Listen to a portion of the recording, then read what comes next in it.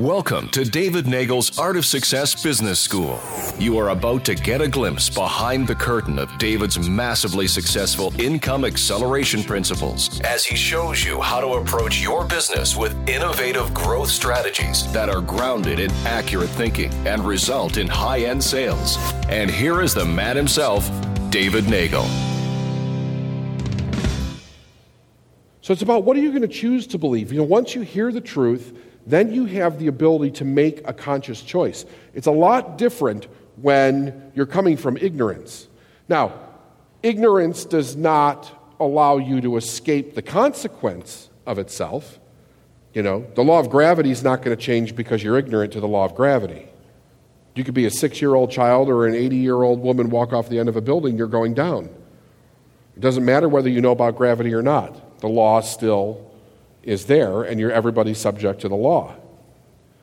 Well, there's also a law of abundance. There's a law of more than enough in the universe, and everybody's subject to that law also. But if you don't know that exists, and you're not operating within the framework of that law, then you suffer the consequences of your own ignorance. And one of the things that we have to get over is that the law doesn't care. It doesn't care. It has no conscience. It just is. It doesn't care that you're suffering. And if that bothers you, that's a clear indication that somewhere inside of yourself you really want to be saved. If you can accept it, that that's really the way that it is, you can also take the rest of the truth with it, and you could make great changes in a very short period of time. So let's start with some of the basic truths that we're picking up this morning. Number one, we know that you're not here forever, right? By being born, you're the cause of your own death. So we're going to take responsibility for that, right? We're not going to blame it on, if you get hit by a car leaving here and somebody or a bus falls on you or something, it's your own fault. You were born, right? You've got to learn to take responsibility for every area of your life. That's the point in the little joke, right? Is that you cannot change a thing until you say, I am responsible for everything in my life.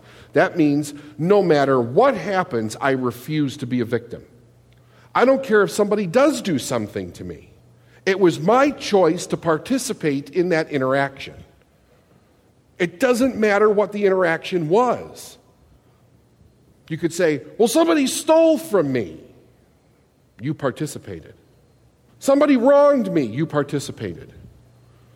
If any part of your life is somebody else's fault, you don't have the ability to change it. You need them to change first before you can change. And that's a tough nut for a lot of people to swallow because we're raised in an environment that breeds victimization. You turn on the television, it's all over the TV. Victim, you're a victim. It's one attorney after another. Were you a victim of this drug? Were you a victim of the freezer thing? Were you a victim of this or that or the other? It's constant victimization. Everybody's a victim. We're breeding it. It's like the worst disease that we've got going on out there. TV shows are thriving on people being victims. So we don't empower people. We allow them to be victims. We allow them to be victims. But they don't make any change. They don't make any change. So you've got to decide for yourself, I'm no longer going to be a victim no matter what happens. That means I've got the power to change. I've got the power to make decisions, to live my life the way that I want to live it, and really completely break free in every area of my life. Everybody in this room can literally get to the place where you never have to worry about money again, but you're not going to get there wishing for it. It does take quite a bit of work to actually get there. And I'm not talking about the work bringing in the money. I'm talking about the work on your mindset as to what's real and what's not real. You'll see a lot of people. I spoke at a few weeks ago. One of my students had an event, and I spoke there, and I made a little joke. From the stage, I said, you always hear that money won't make you happy. And I said, well, that's not true. And of course, somebody called me out when I got off the stage, and they said to me, I know all kinds of people that have a lot of money and they're miserable. And the truth of the matter is, there are a lot of people that have a lot of money and they're miserable because all they do is worry about losing their money. Breaking free mentally of the trappings that money has doesn't mean that you should be broke, or it doesn't mean that you should be very wealthy. It means that you need to break free from the trappings. Well, how do you do that? By really understanding that your ability to earn money is simply that, your ability. And once you become aware that you already have that in you, you're never subject to that kind of slavery again. Because that's really what it is. That's really what it is. In free society, it's one of the last pieces of real slavery that we have that everybody accepts as being okay. That we have to work for somebody else to make a lot of money doing something that we don't like with people that we don't like. And that we have to conform to the way society has set up those rules. And we don't. Because there's nothing more heartbreaking than to see people work really hard all their life to really try to be good people and save their money and raise their families to get to those elder days to find out there's not enough there, or somebody stole it, or somebody misappropriated it, because there's no more time for them to make it up. And the only way that they understand how to make money is to trade time for it. They've traded their whole life for that money, only to have not enough of what wasn't enough to begin with. But success, like everything else that is a necessary part of our being, is already in us. We're born with it. We're born with everything that we need to be a raging success in life, including money. Now look at it like this. What we're talking about here is awareness. If you'd have told me this 30 years ago, I probably would have laughed at you, because there's no way that I would have ever believed this. But somebody got me to think a little bit differently, and it became very, very apparent to me in a very short period of time that this was very true. I want you to think of awareness as something that you already have inside of you, an ability that you already have, that you're just not currently aware of. There is nothing that you need to live that you don't already have locked up inside you. You're just not aware of it. And I like to use riding a bike and swimming as perfect examples of that. Nobody can teach you how to ride a bike. You have to become aware of how to balance on two wheels. A person could write a book about it. We could put training wheels on the bike. We could talk to you about it. We can coach you on it. The truth of the matter is that you got to get on that damn bike, and you have to become of the awareness that, where is it? It's not on the bike. It's in you. You have to become aware of it, do you not? Hello? Yeah. But once you become aware of it, nobody can take it away from you. You can take a person off the bike, put them back on 20 years later, away they go. It's the same thing with swimming. You have to become aware of how to float in the water. Nobody can teach you that. They can guide you to it, but you have to become aware of your ability to float, which is where? It's already inside you. Making money and being the success that you want in your life is already inside you. Your ability to do that is already inside you. You were born with it, but you're not aware of it because nobody's ever guided you to it.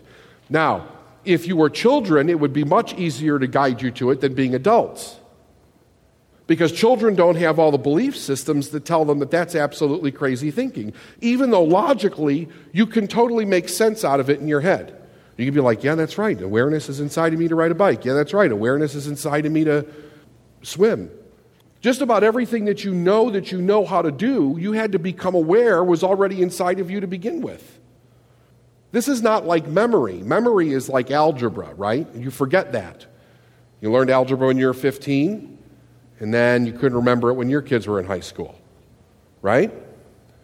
This is totally different. Once you become aware of it, it doesn't go away. You had to become aware of how to breathe, and now you don't even think about it. You just breathe. The only time you become aware of it is if you're not breathing. You're a tough crowd today. Is everybody okay? All right? You guys are so quiet. I don't know where. That's part of the deal. Everybody knows that that's part of the deal. If you come to one of my events, you're going to be cold. I'm not going to be cold, but you're going to be cold. You have got to become aware that your ability to earn money is just as easy as riding a bike. It really is. It's just as easy as learning how to float in the water. There's not any difference. It's already inside of you. Now, I don't know I'm not going to try to teach you anything about religion. There's probably people in here that know a lot more about religion than I do. But what I will tell you is that I believe in God or Spirit, and I believe that whether you believe in it or not doesn't matter all that much, because you have to believe in a knowledge beyond yourself. I mean, this day and age, it's apparent, right? You're not creating the knowledge was already in the universe. So the only argument is, where did it come from? Did it come from just the universe in its being, or did it come from some kind of a God, right? That really doesn't matter. But the idea is that life has basic needs. Life has basic needs. And if you pay any attention to nature in and of itself, you'll realize that all of nature has the ability to fulfill its basic needs unless, like, human beings get involved and mess it up. Nature does not struggle on its own. Nature thrives on its own. Nature balances itself out on its own. Nature does really well all by itself. But nature has the same basic needs that human beings do. It needs to breathe, it needs to eat, right? Ours run in the order of air is the most important.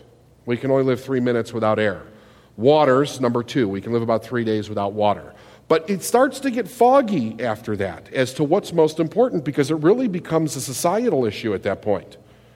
Food is really the next important thing. However, if you're raised in the average free society today, you don't know, your connection of cause and effect to bring food in your life is to go to the grocery store, you give them money, they give you food. Some parts of the world, it is, I've got to hunt down a wild animal and grow potatoes, or, and a lot of you in here would have no idea how to do that if you were faced with that kind of a dilemma. So your cause for creating the effect of getting food is to take money out of your wallet or purse and pay somebody else to hand you some food. So in that case, money is more important than the food. It instantly moves up to number 3. Well, not only is it more important than food, but a lot of you in here don't know how to weave your own clothes or build a house or start a fire without a lighter. I mean, you would just be a damn mess if the modern conveniences of society were gone. So money is now number 3.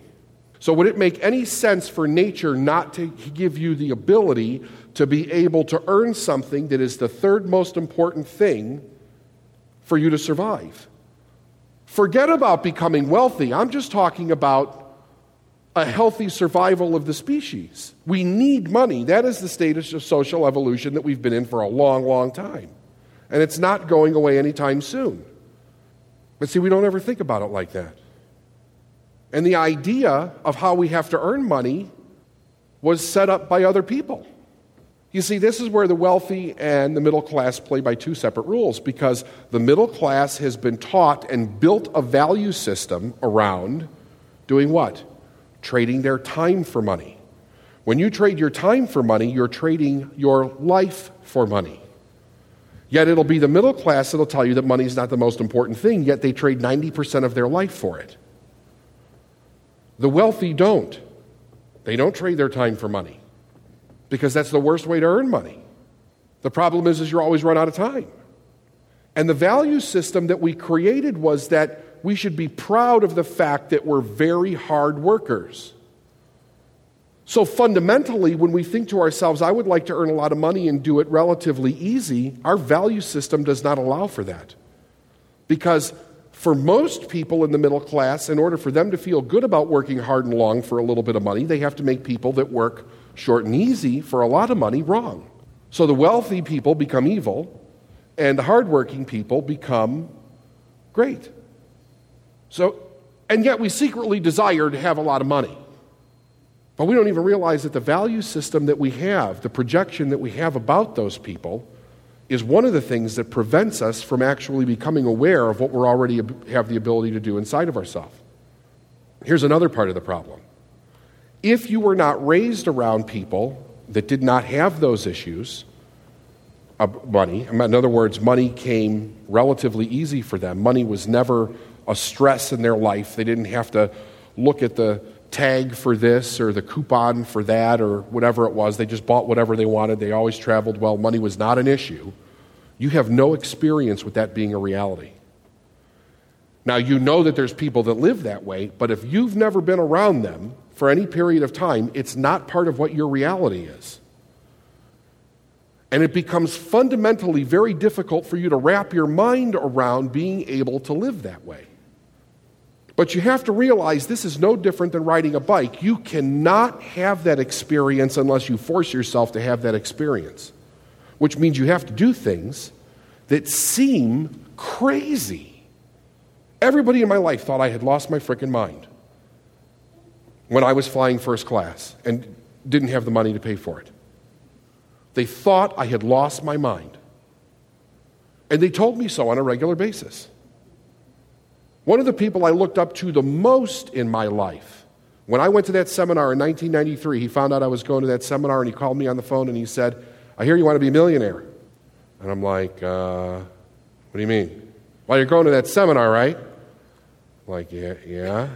"They teach people how to get wealthy there, right?" I'm like, "Well, I don't know, I haven't been there yet, but that's what I hear." He said, "I just wanted to let you know I've been looking for the million all my life and I've never found it. What makes you think you're going to?" That's what he said to me. I'm like, "Gee, thanks. I didn't get you anything."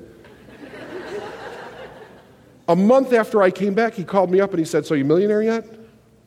I mean, talk about wanting to just bust into tears, right? Here's somebody that you really admire in your life, and they're making a concerted effort to just squash your dream. I remember thinking to myself, nope, but I will be. And then we'll see who's talking. They don't say those things to me anymore.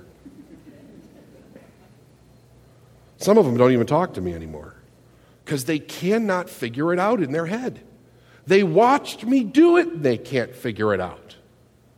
You know why? Because they have a preconceived idea of who I am based on who I was when I was 17 years old. They see David with long hair halfway down his back, hanging out with his buddies with a Zeppelin t-shirt on, rolling a doobie. That's what they see. That's what they see. And they get that idea in their mind, and they say, that's who that person is for the rest of their life. They're never going to change. They're never going to change. So they can't fathom it when they see it happen right in front of their eyes. It's like, it's happening. I can see it. It's not just theoretical. He used to live in this little house. Now he's got a mansion. He used to drive a car that he had to put oil in on the way to work and on the way home. And now he drives an Aston Martin. He's got a small yacht. I mean, it's changing. And yet their response to it is, I'm not talking to him anymore because it's got to be illegal or a cult. True. That's it for this episode of David Nagel's Art of Success Business School. If you're a business owner who's hearing more no's from ideal clients than expected, go now to www.salesstrategyreview.com to claim a complimentary one-on-one session with one of David's trained sales coaches and learn what you can do right now to accelerate your sales and income. We trust you enjoyed this edition of David Nagel's Art of Success Business School. And until next time, just believe.